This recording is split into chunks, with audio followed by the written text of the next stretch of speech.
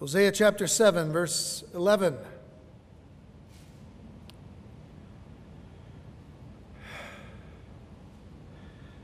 You know, the Lord is continuing an indictment upon Israel for its rebelliousness against God.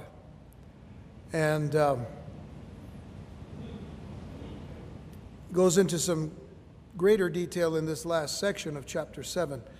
Begins in verse 11 where it says, Ephraim also is like a silly dove without heart. They call to Egypt, they go to Assyria. When they shall go, I will spread my net upon them. I will bring them down as the fowls of the heaven. I will chastise them as their congregation has heard. Woe unto them, for they have fled from me. Destruction unto them, because they have transgressed against me. Though I have redeemed them, yet they have spoken lies against me. And they have not cried unto me with their heart when they howled upon their beds.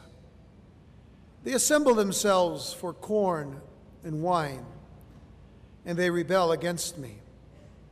Though I have bound and strengthened their arms, yet do they imagine mischief against me. They return, but not to the Most High. They're like a deceitful bow. Their princes shall fall by the sword for the rage of their tongue. This shall be their derision in the land of Egypt. The 7th chapter of Hosea describes a people that are loved by the Lord, but have rejected his love and every effort he has made to help them and to heal them. You can go to verse 1 where the Lord himself says, when I would have healed Israel, then the iniquity of Ephraim was discovered and the wickedness of Samaria. And it goes on to describe the kind of sin that they committed.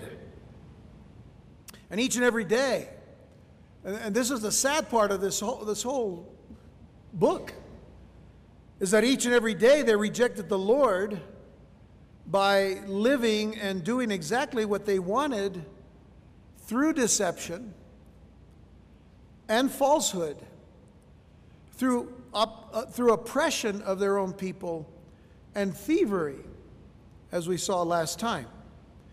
In effect, they wanted God to act on their terms and not according to the terms and conditions of his covenant with them.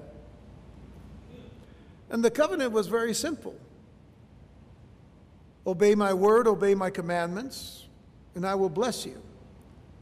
I will provide for you. I will protect you. I will keep you. I will guard you. I will love you. I will prosper you. That's a pretty simple covenant, I think. God is saying, I'm going to do all these things if you just obey me. But what does it reveal about the heart of man? It's easier said than done, isn't it?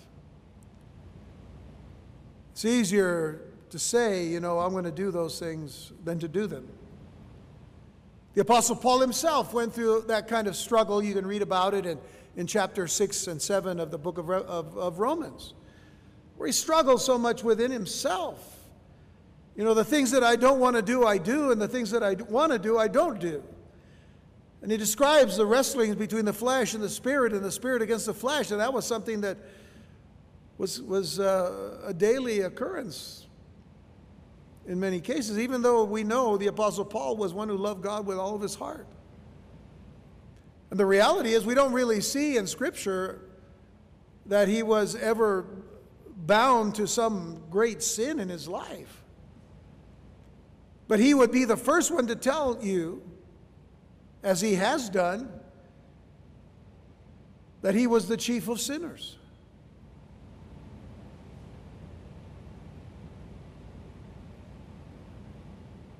That he was the lowliest of the sinners. It reveals the kind of heart that actually we should all have, a heart of humility.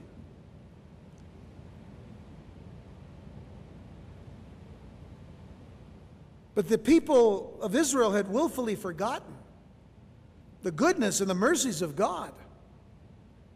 Because from the very beginning, God was merciful, God was gracious, God was good to his people. There's no doubt about what we see from Genesis through the book of Deuteronomy, the first 5 books, the Torah. How God loved his people. Even in the book of Deuteronomy, he tells them, you didn't choose me, I chose you. He said, and I chose you not because you were the biggest and the greatest of all nations, but simply because I loved you. He chose them to use them, to be a light to the Gentiles. And we have to consider the very fact that we who are believers in Jesus Christ have been chosen by God as well to be a light to all those who are around us. To be a light to the Jew and also to the Gentile.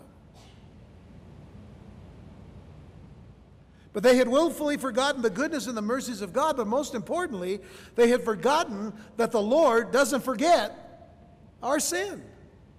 We spoke about this last time. God doesn't forget the things that we've done against him.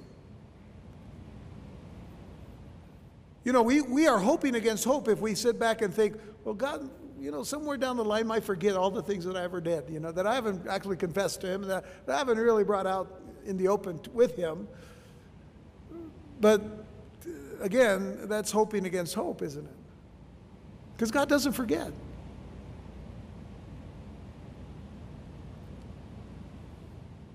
But he will forgive, won't he? We're sitting here today, if we're believers in Jesus Christ, we're sitting here today forgiven. Because our God, the God who is the God of Abraham, Isaac, and Jacob, the God who created the heavens and the earth, our God sent his only begotten Son, that whosoever believeth in him, in Jesus Christ, shall not perish, but have everlasting life. Within that whole understanding, we see that God has forgiven us. The shed blood of Christ has been just that, shed for the remission and forgiveness of our sins. So he will forgive any and everyone who will come to him with a repentant heart, one who comes sorrowfully to God. So salvation is not something to play around with, as we'll see later. Salvation is something that God gives that we don't deserve. There's not one aspect of salvation that we deserve. Well, I should say there is one. If we don't come to Christ, then we deserve death. We deserve death and eternal separation from God. We deserve the punishment for our sins because we committed them. But the Lord said, I sent my Son. He is going to take your sins upon himself. And if you believe in that, that simple truth of believing in Jesus Christ, and believing not just in the mental aspect of our life, but in the whole of our life, to believe with all of our heart that what he did on the cross was for us, then we shall be saved. And we won't perish. Psalm 86, verses 1 through 5 is just a little passage of something that the psalmist David speaks of in and of himself. He brings out this very aspect of God's forgiveness when he says, bow down thine ear, O Lord, hear me. He cries out to God, he says, listen to me, Lord, for I am poor and needy. Boy, that goes against the grain of every word of faith teacher that there's ever been. David says, I am poor and needy. Now you're saying, well, wait a minute, David, you're the king. You have everything. You own, you got a really nice house and you got all kinds of stuff and everybody serves you and blah, blah, blah, blah. David, as the king, rode a donkey. He didn't ride a horse. The symbol of a great warrior. He rode the simple donkey. And so did Jesus, didn't he? He says, bow down thine ear, O Lord, hear me, for I am poor and needy. Preserve my soul, for I am holy. Now, what he means is I've separated myself from this world. I've gotten away. I set myself apart for you. O thou my God, save thy servant that trusteth in thee. Be merciful unto me, O Lord, for I cry unto thee daily. Now there's a lesson that we need to take from David. That he cries unto God every day of his life. He cried unto the Lord because he realized who God was and is. And in the realizing of who God was and is, he also realizes who he is in the presence of a holy God. Rejoice the soul of thy servant, for unto thee, O Lord, do I lift up my soul. For thou, Lord, art good. Now listen what he says. For thou, Lord, art good and ready to forgive. That's our God. Ready to forgive and plenteous in mercy unto all them that call upon thee. What a lesson Israel could have learned from the psalmist King David. But remember, they had gotten away from the land of Judah, from the city of David itself, and they went north to worship other gods. And still the people burned. As we saw last time, they burned in their evil and adulterous lusts and their passions under the guise of performing their pagan religious ceremonies, pleasing their wicked kings and princes who were in no way connected to that true royal line of Judah, by the way. The people revealed the fact that they were not committed to the true and living God of all Israel, mixing and compromising with the unbelieving nations around them, and even turning their brethren from the southern kingdom of Judah away from trusting and serving the Lord, as we saw in the last chapter. They became a terrible influence for Judah. Their arrogance and their pride were self-incriminating. Their sense of self-importance kept them from admitting their sin and confessing their need for the Lord. Arrogance and pride would be their doom. But arrogance and pride would not only be the doom of these people thousands of years ago, arrogance and pride is the doom of everyone in this present age as well.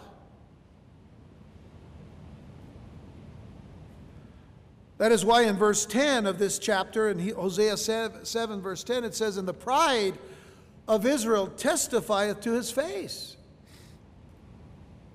It's as if their pride and arrogance is just stuck in the face of God. And they do not return to the Lord their God, nor seek him for all of this. They're far beyond God now. They're learning to be their own gods.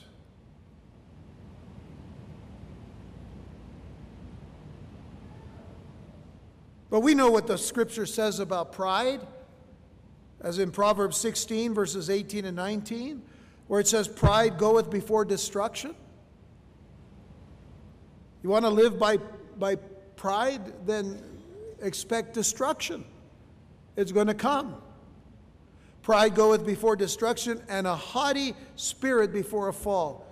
A haughty spirit is a lofty and arrogant spirit.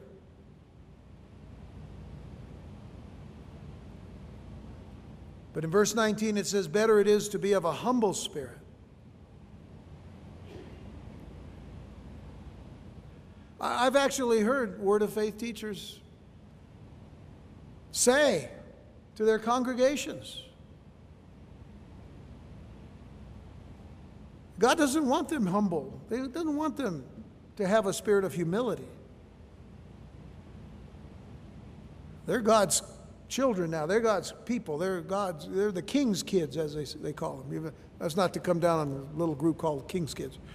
But it's just to say, they're the king's kids, you know. They can go beyond this aspect of humility because everything now belongs to them as well. Please understand that the Word of Faith prosperity teaching is very deep and deeply rooted in self being greater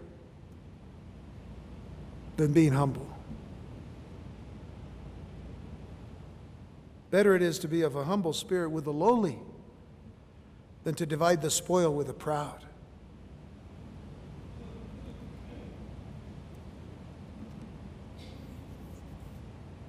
One preacher goes around in front of his congregation and says, hey, listen, you want blessing? Then you better pay up. That's pride, folks. That's simple pride. And people are eating it up like if it is truth. But pride goes before destruction, and a haughty spirit before a fall. In Proverbs 8, verse 13, it says, the fear of the Lord is to hate evil. Pride and arrogance, you notice what is mentioned first when it talks about evil. The fear of the Lord is to hate evil. Pride and arrogancy and the evil way and the froward mouth do I hate. Or a forward mouth is a perverse mouth. A perverse mouth.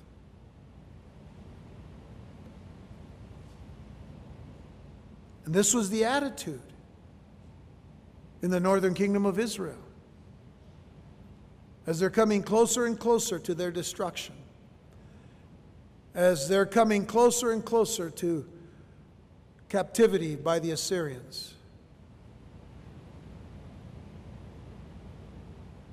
It brings us now to the tragedy of deception and misplaced trust. The tragedy of deception and misplaced trust. Look at verses 11 and 12. The text for us tonight. Ephraim also is like a silly dove without heart. They call to Egypt, they go to Assyria. When they shall go, I will spread my net upon them. I will bring them down as the fowls of the heaven. I will chastise them as their congregation hath heard. The fact that Ephraim or Israel is called a silly dove, meaning that they were senseless and simplistic, reflected a character of being easily deceived. That's the whole point of them being a silly dove. They were easily deceived. They were being silly, they were senseless, they were simplistic. By the way, doves can be enticed. Doves can be enticed into traps by the appeal of food. In the same way, Israel was seduced by the wealth and the power and the fame of Egypt and Assyria. Now, we need to understand that down through the centuries, the Lord had permitted Israel to trade with other nations, but they were never to enter treaties with unbelieving, oppressive, or cruel nations. We read in Leviticus 20, verse 26, it says, and you shall be holy unto me. Now he's speaking to the whole nation of Israel, and he says, and you shall be holy unto me. In other words, set apart unto me, for I, the Lord, am holy, set apart from all of his creation. Above all of his creation, that makes him holy, and have severed you from other people. From the standpoint of where they are to be in relation to everybody else. Not better, but set apart for God. Set apart to honor him, to worship him, to praise him, to serve him. I've severed you from other people that you should be mine. So think about the importance of that as believers in Jesus Christ. We're not to belong to the world or the things of the world. We're in the world, but not of them. Certainly we have to deal with people in the world. I mean, we have to buy and sell and whatnot. But we're not to enter treaties with the world.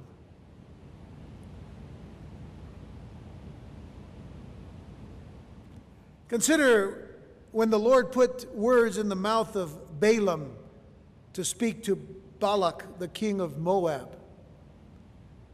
Now, Balaam was a prophet, but he was out for himself. He was out for a prophet. He was a prophet out for a prophet, if you know the difference.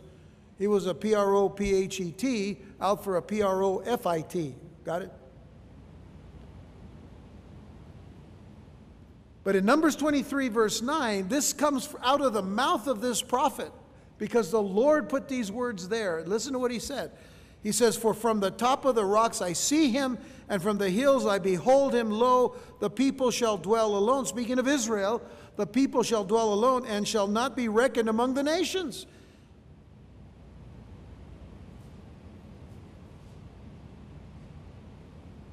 They could trade, but they were not to enter into treaties with other nations.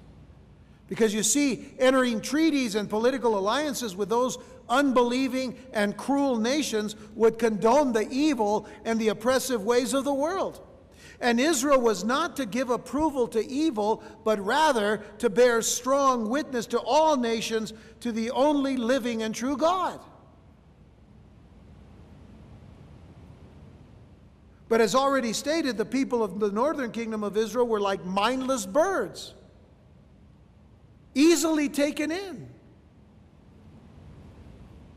And we know that from the very beginning. God had always been their God. God had always been their king, right? God had always been the king of Israel. They didn't need another king. They get into the land that God gives them, the promised land that filled with milk and honey and all. And what's the first thing they want to do? They come to God and they say, "We want a king like everybody else."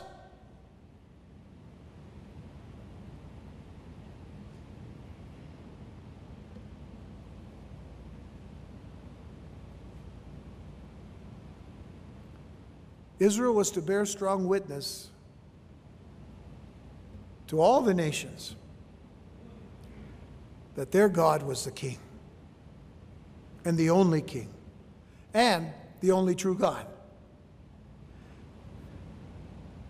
In times of need, they simply ignored God. Now we have to ask ourselves that question.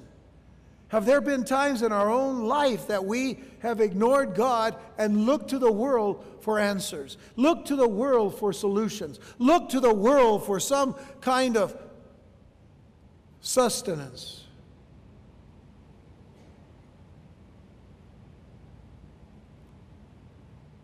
Look, we could thank Ronald McDonald, or we can thank the Lord, for a Big Mac. I mean, do you understand what I'm saying?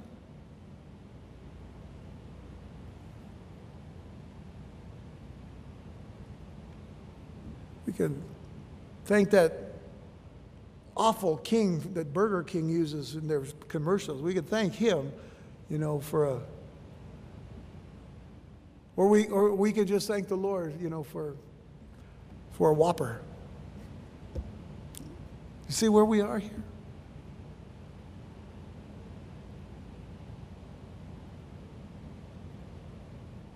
In times of need, the children of Israel simply ignored God. They ignored His power. They ignored His promises.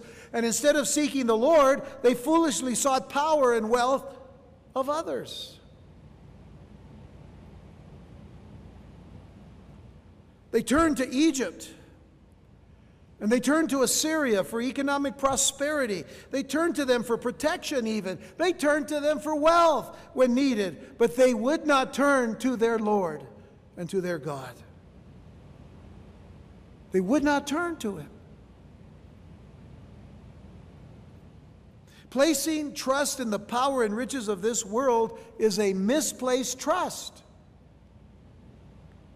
We can see it all around us today. This world, with all of its power and its wealth, is going to fail. There is no doubt that that's going to happen. The Bible is very clear that there are going to be days ahead that are going to bring nations down. And God is going to settle accounts with every nation. Nations will be judged. Not just individuals. Nations will be judged. The Israelites were deceived, leading them to ignore the prophets of God and His warnings through them. Consider this progression. Think of this progression. Deception leads to ignoring God's warnings. Israel was deceived, therefore they ignored the warnings of God. Deception leads to ignoring God's warnings. Ignoring God's warnings leads to rejection of the Lord and of His word. Rejection of the Lord and His word leads to what? Placing trust in the world. That's a progression that none of us should ever find ourselves in. And the minute we find ourselves moving in that direction, that's the time to run away from it.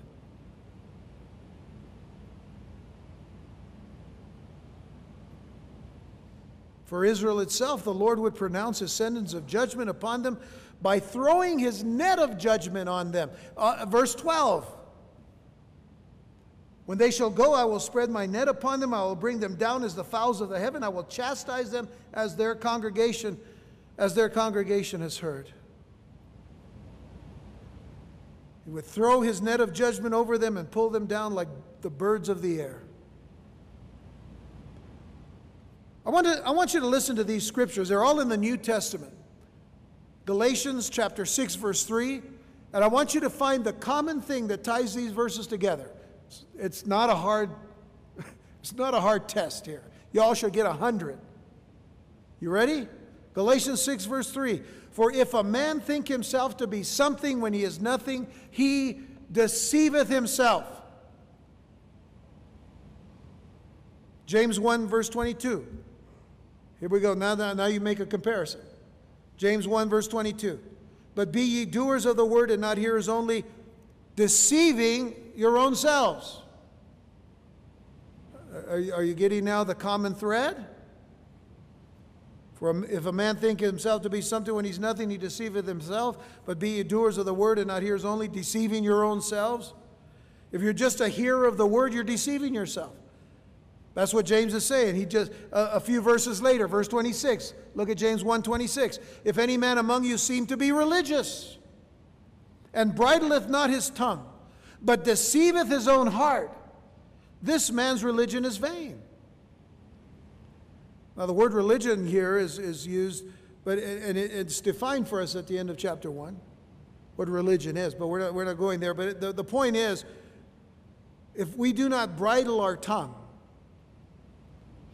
then we're deceiving our own hearts. If we seem to be following a particular spiritual path, we don't bridle our tongue, we're deceiving our own hearts. And whatever we're doing is vanity. It's all about self and not about anything else. That's the point. 1 John 1, verse 8. 1 John 1, verse 8. If we say that we have no sin, we deceive ourselves. The whole issue here is what? Deception. Every verse has the word deception in it. If we say that we have no sin, we deceive ourselves and the truth is not in us. It's not talking about just people outside of the church. He says us. He uses the word us. Now, Revelation chapter 3, verse 17 does not have the word deception, but deception is implied. Because notice what he says. These are the words of Jesus to the church of Laodicea. He says, because thou sayest, I am rich and increased with goods, and have need of nothing, and knowest not that thou art wretched and miserable and poor and blind and naked. Why? Because they're deceived. They've been deceived into thinking that they're rich, that they're increased with goods, and they have need of nothing when they're nothing. They're wretched. They're miserable, they're poor, and they're blind, and they're naked. So what links these verses together? Deception. Deception.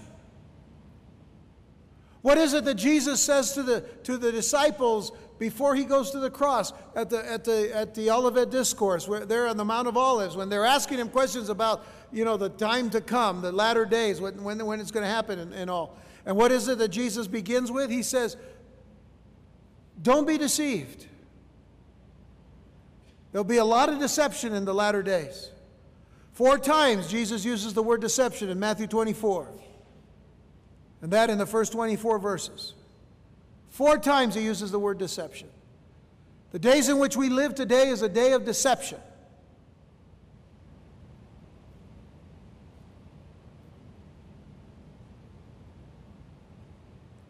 So what should we do? Well, we should do what the psalmist says in Psalm 118, verses 8 and 9. Do you know that these 2 verses are the very center of the whole Scripture? The very center of all the Bible?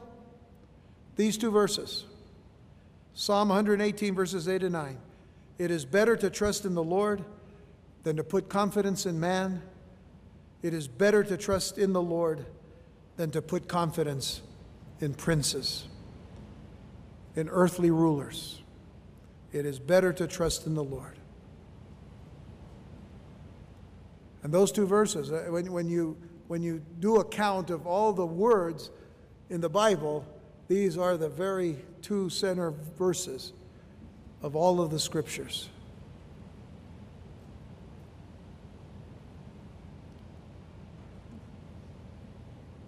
In Isaiah 31, verse 1. Isaiah 31, verse 1. It says, woe to them that go down to Egypt for help. Woe to them. Now we're going to come back to that word woe here in just a minute. Woe is not the same word as what you say to a horse to try to get him to stop. Woe is the Hebrew word oi. We've all heard the expression oy vey.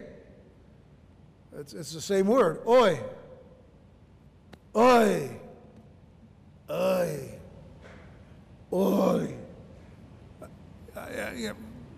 I'm trying to dramatize it. It's really not very good. I mean, it's got to be deeper than that. Oi. A woe is something that is of great, great pressure and weight. Woe to them that go down to Egypt for help and stay on horses and trust in chariots because they are many, and in horsemen because they are very strong. But they look not unto the Holy One of Israel, neither seek the Lord. Oh, the Word of God is so clear that we're not to look to other nations. We're not to look to the strength of other nations, to adopt to those things, or to adapt to those things and be the same way as other nations. We don't need to be like other nations. We're one people in God and in Christ. Our strength comes from the Lord. Our wisdom comes from God. Our wisdom comes from the power of the Holy Spirit through His Word. That is greater than any power on this earth. So what are we doing messing with the world? Jeremiah 17 verse 5 says, thus saith the Lord, cursed be the man that trusteth in man, and maketh flesh his arm, and whose heart departeth from the Lord. Notice again that progression. Trusting in man, rejecting God, you depart from the Lord. Now, in the next portion of our text, the Lord issues another sharp and straightforward warning to the people. God's not done with His warnings. Impending doom was hanging over their heads for their rebellion and their lives spoken against the Lord. In verses 13 through 15, let's look at it. There's the word again. Oi! Woe unto them! For they have fled from me. Destruction unto them, because they have transgressed against me. Though I have redeemed them. And how many times up to this point had God redeemed His people? Had God rescued them and saved them and provided for them? Since the time of their departure from Egypt, through their wilderness experience in 40 years, which shouldn't have been 40 years, could have been 11 days. if they had just trusted the Lord. And then time and time again, the battles that they fought, when they tried to fight the battles in their own power, God said, okay. Then they'd get badly defeated. What would they do? They'd cry, oh, to the Lord, oh God, Remember when little Ai defeated them? I mean, that city was so small, they only had 2 letters in their name. And they defeated Israel. Because Israel became conceited and arrogant and prideful. God would deal with them. They'd come back. Time and time again, the Lord redeemed his people. So he says, though I have redeemed them, yet they have spoken lies against me. And they have not cried unto me with their heart. When they howled upon their beds, they assemble themselves for corn and wine, and they rebel against me. Though I have bound and strengthened their arms, yet do they imagine mischief against me. How much more can a people betray their own God? So you see, if we maintain a consistency in the text, the people as silly, mindless doves that will be brought down in judgment by the Lord's net,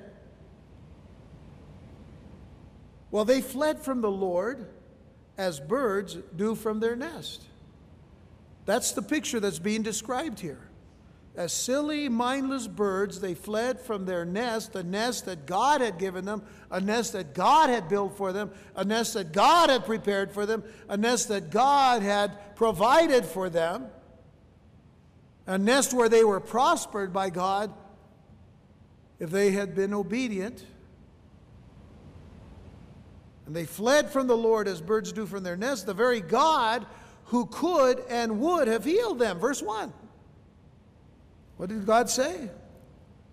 When I would have healed Israel, then the iniquity of Ephraim was discovered. God not only would have, not only could have, but he would have.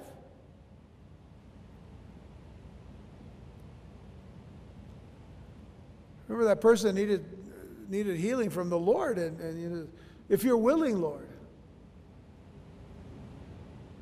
The Lord says, I'm willing. But the fact is, he was also able. God was able and willing to heal. And time and again, that's what Jesus did. God was willing and able to deliver Israel from every situation that they found themselves in if they had just called upon him with a repentant heart. And he could and would have healed them had they committed and applied themselves to him. You know, it isn't just a matter of committing ourselves, because we can commit ourselves many times by just the things that we say, but we need to apply that. There has to be application to the words that we say unto God. Not only, Lord, I want to serve you, but then we just need to get up and do it.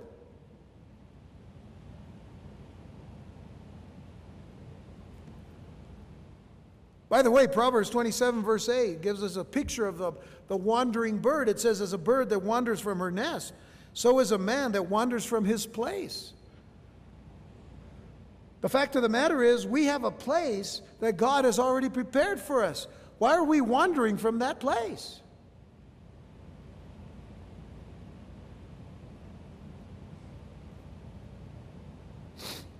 So as I said, the word for woe, oi, proposes approaching doom. It suggests a doom that is coming, destruction. Notice the verse there. Destruction unto them, verse 13. Destruction unto them. Woe unto them, destruction unto them. The basis for this destruction was their rebellion against the Lord. Nevertheless, the Lord loved them, and he longed to redeem them. We know that because he's redeemed them before. Though I have redeemed them, yet they have spoken lies against me. They developed their own worldly religion when they went to set up their new their new altars to worship, the gods that now had become their gods.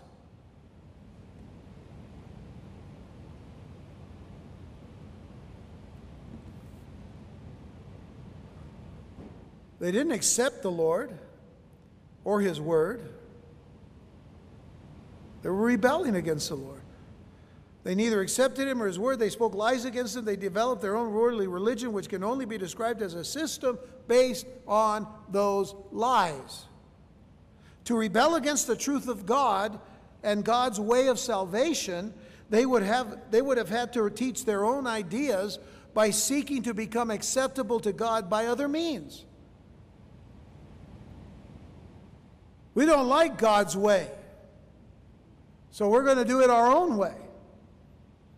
Now, the sad thing is that there are people in the church today that say the very same thing. I don't like the way that God is wanting me to do this or that. I want to do it my own way. Now, they may not say it out loud, but they're definitely saying it in their minds, and some of them in their hearts. I don't care for God's way. I'm going to do it on my own. It doesn't matter, you know. I mean, I go to church every week. I do this, I do that. I give to the poor. I give to the guy on the street, you know, a couple of pennies, whatever. Is that all?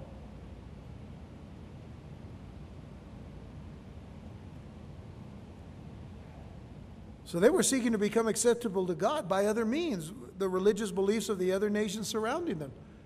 We like the way that they do things. Man, they get pretty wild. They get, you know, I mean, they get excitable, man. They get excited, man. They go, man, they're doing all kinds of weird things. And then they got these sexual rituals, you know. Oh, that's interesting. I think we should pay attention to that, you know. And what does it do? It brings them right down into destruction. Verse 14 says, they have not cried, it should be up here. They've not cried unto me with their heart, when they howled upon their beds. They assemble themselves for corn and wine, and they rebel against me. They didn't cry unto the Lord God, they cried unto other gods. Now that's the reality. They didn't cry unto the Lord, they cried unto other gods. Now, the text could also be describing that they might have been crying unto God, but not with their heart. So understand that these things apply together in a way. Because in the minds of many of these people, whatever god that they were fashioning out of metal or wood or whatever, that was their impression of their God. Whether it was a God of Israel or any other God. Don't forget what happened in the wilderness when Moses hadn't come down from the mountain, and everybody said, well, Moses has to be dead now, so Aaron, make us a golden calf so we can worship God. So in their minds, their perception was that God was a golden calf. So either way, they were sleepless with anxiety. As the verse describes, they have not cried unto me with their heart when they howled upon their beds. They were sleepless with anxiety, which is an image of deep affliction and anguish, but not at all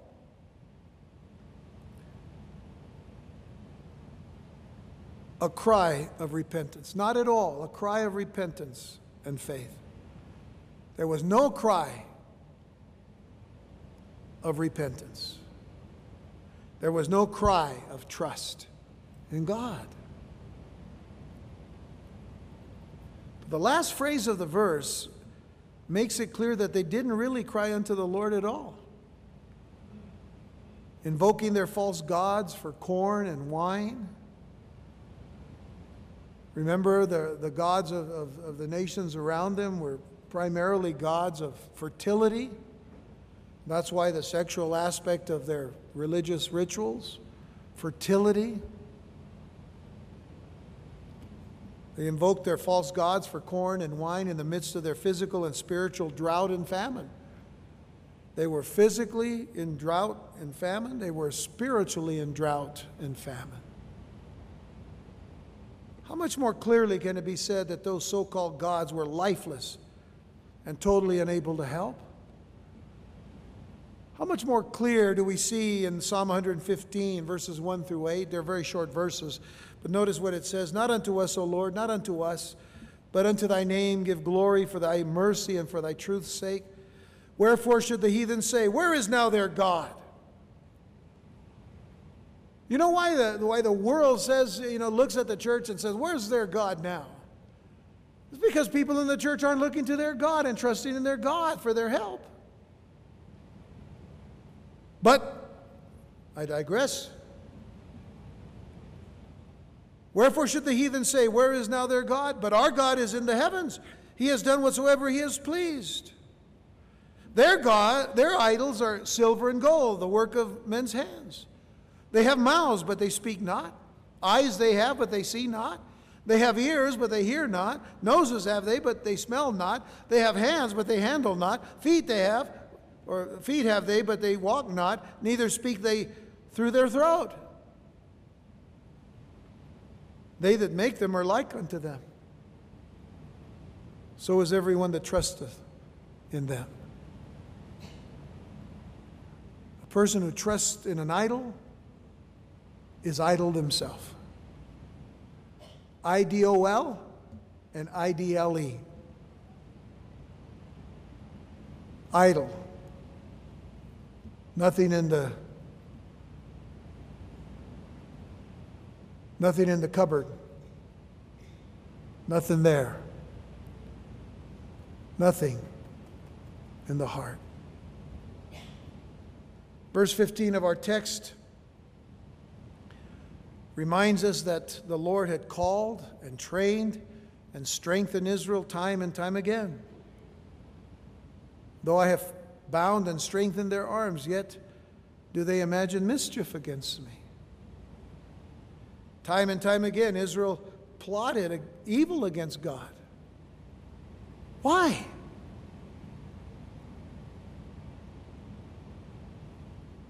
They plotted in that they made a deliberate decision to turn away from the Lord and to turn to their false gods.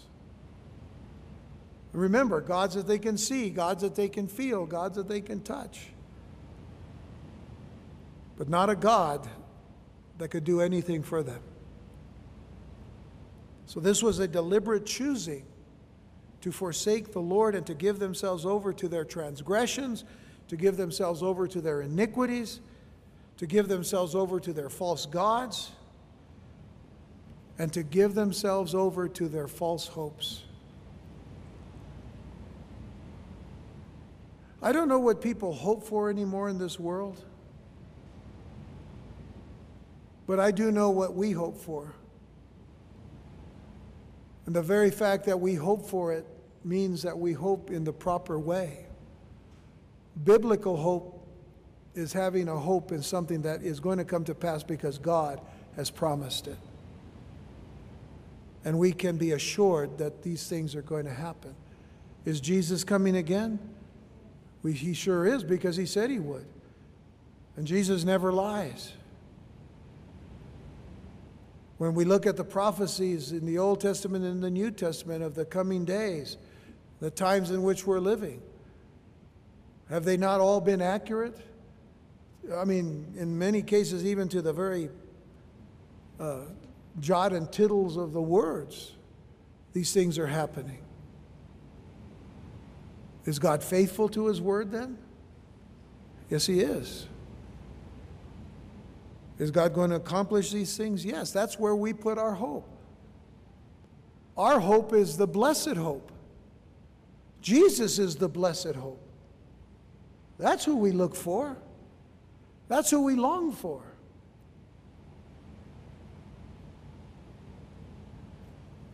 The world, in having false gods, also have false hopes. They can't put their hope in a God that is deceptive. People today are going to be so deceived when the Antichrist finally appears. So deceived.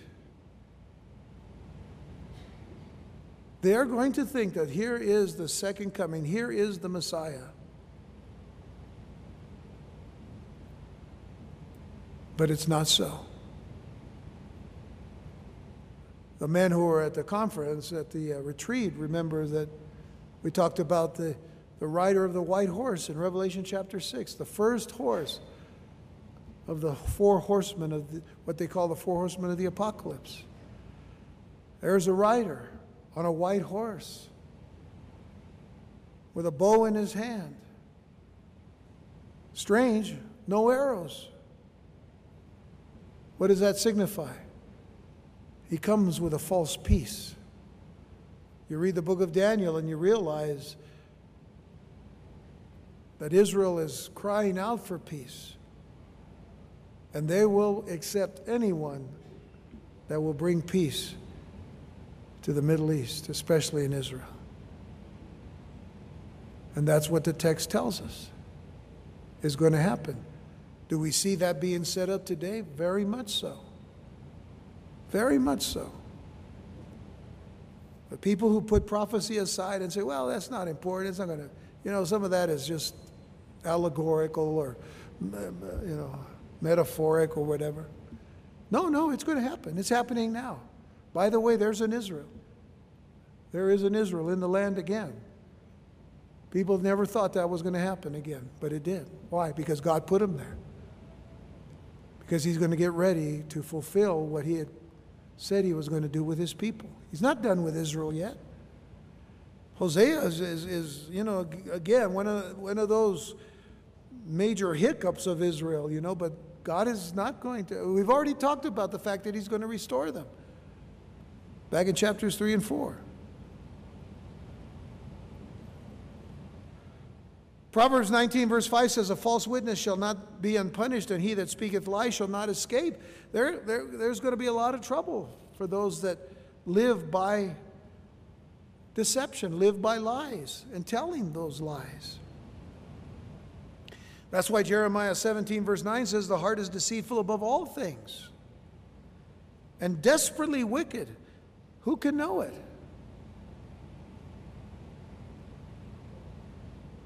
Your homework is to write next to Jeremiah 17 verse 9 in your Bibles, right next to it, write the reference Genesis 6 verse 5. That's your homework. Genesis 6 verse 5.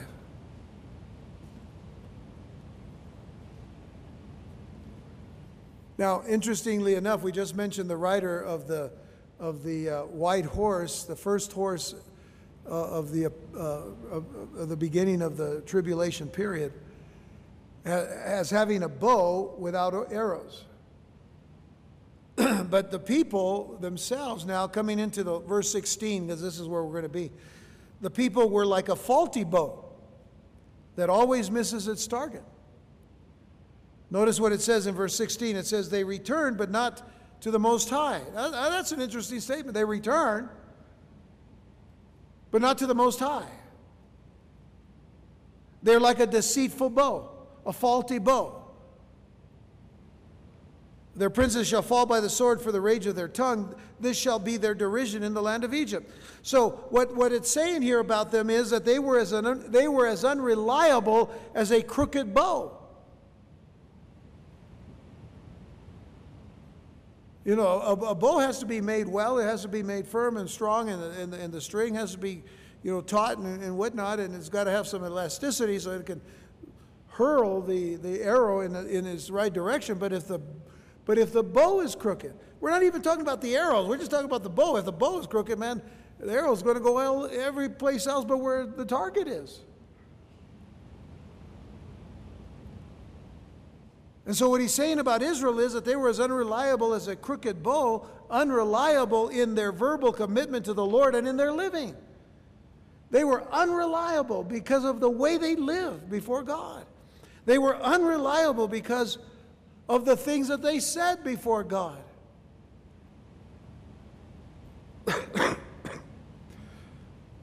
In their very day-to-day walk, they lived as the world lives, simply by disobeying the Lord and His commandments. And on top of that, they refused to repent, and they refused to turn back to the Lord. And so the Lord pronounced judgment on the Israelites. The fact that their princes fall by the sword reminds us of the assassinations that we read about last time in 2 Kings chapter 15. So we won't have to go back there. You can if you want. But sadly, through the nation's history, the people of Israel had been stubborn and stiff-necked against God. And by refusing to repent, they were boasting in their self-righteousness and in their self-sufficiency.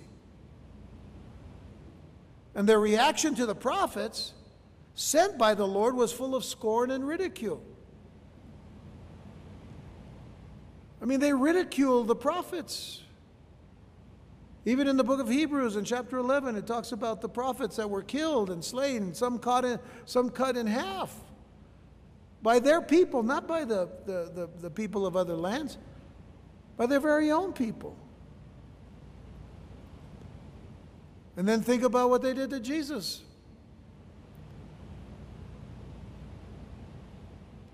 What they did was reprehensible.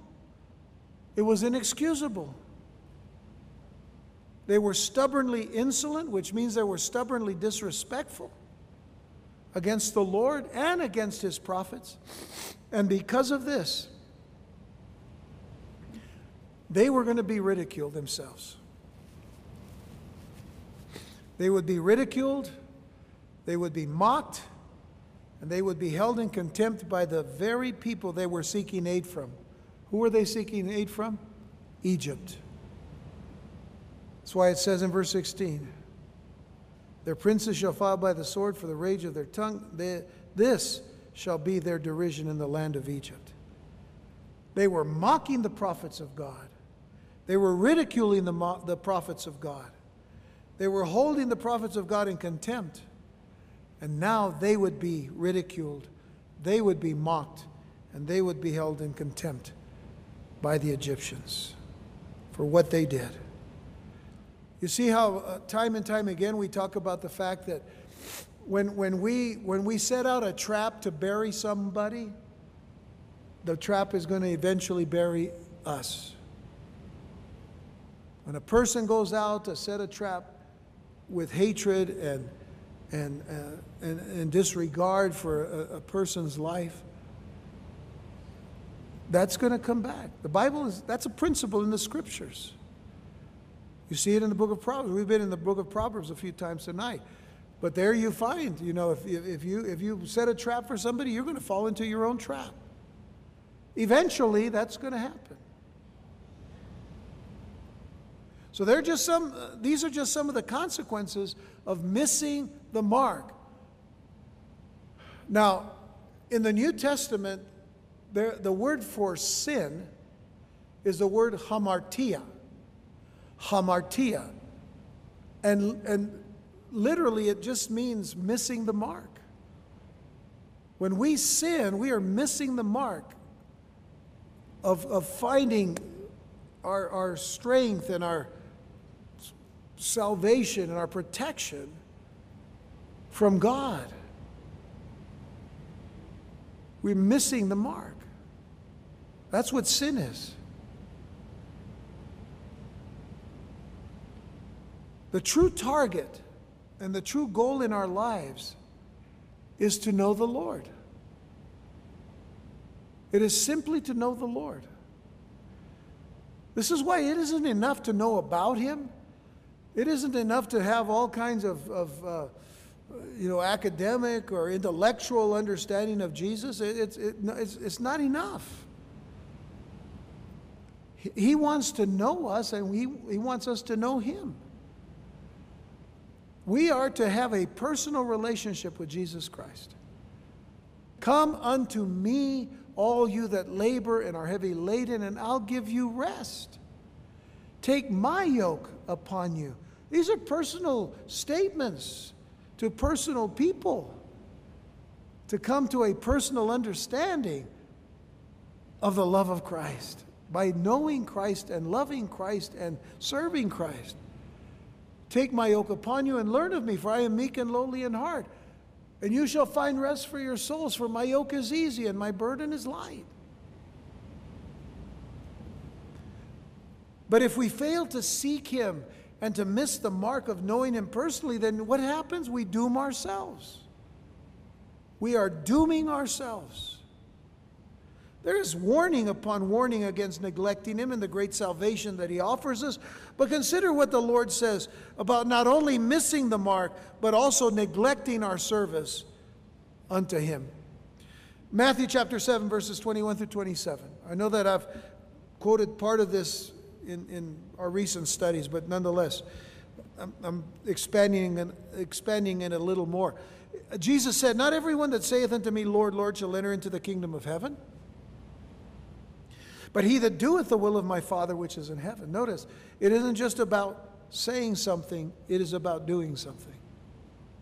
Be ye doers of the word and not hearers only. Many will say to me in that day, Lord, Lord, have we not prophesied in thy name, and in thy name have cast out devils, and in thy name done many wonderful works? And then will I profess unto them, I never knew you. Notice missing the mark and getting to know Christ. I never knew you. Part of what we see today in theologies that are being expounded in very selfish ways. You know, I talked about the Word of Faith doctrine earlier, but there's other doctrines as well in the church that are off the mark because they're seeking to build up the flesh and not bring a good relationship between Christ and the individual person.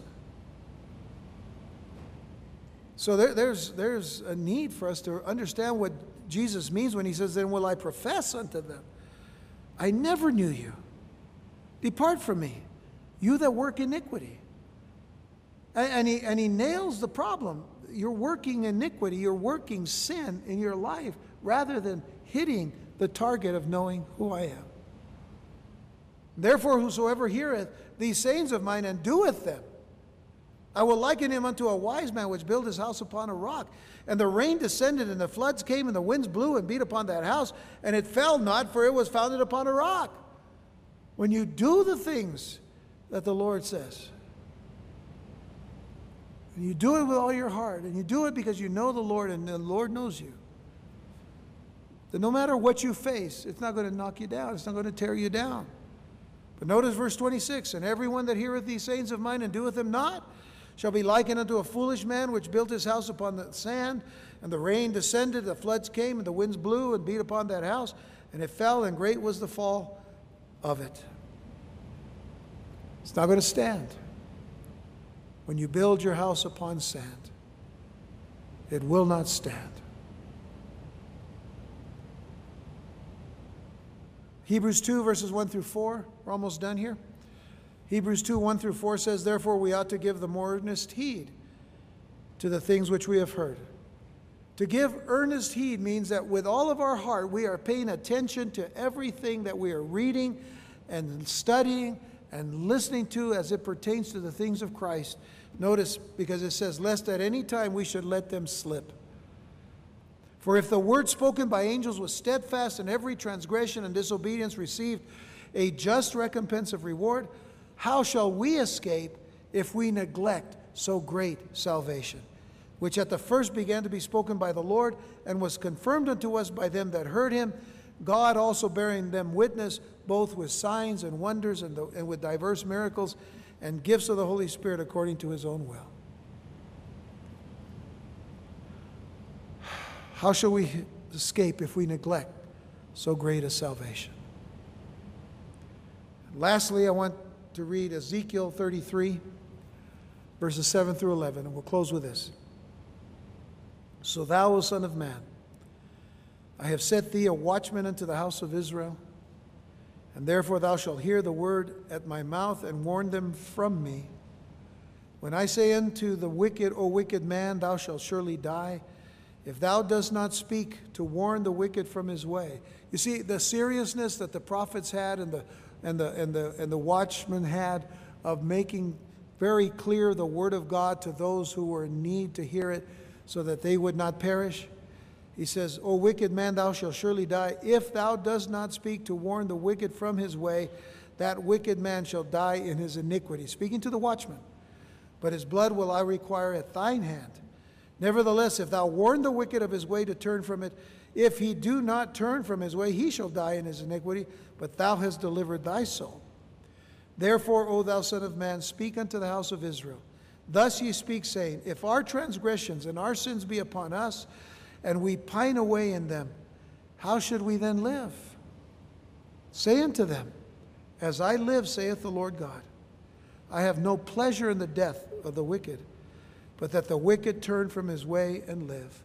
Turn ye from your evil ways, for why will you die, O house of Israel? Why will you die? Much of what we will read on as we get into the rest of the book of Hosea will be the Lord continuing to remind them that they need to turn, that they need to return to Him and turn back to God. Now we can say it's easier said than done, but it has to be done. If we find ourselves slipping away, it's time to wake up. It's time to turn back. It's time to trust in the Lord with all of our heart, soul, mind, and strength again. Because it's easy. Paul said, I wrestle every day, the flesh against the spirit against the flesh. Paul also said, we wrestle not against flesh and blood, but against principalities and powers. The things that we wrestle every day can take us away from the path that we need to be walking in Christ. So let's get back on that path with Jesus, because He loves us that much. And if we just turn back to Him, He will forgive, and He will heal, and He will strengthen, and He will renew, and He will restore.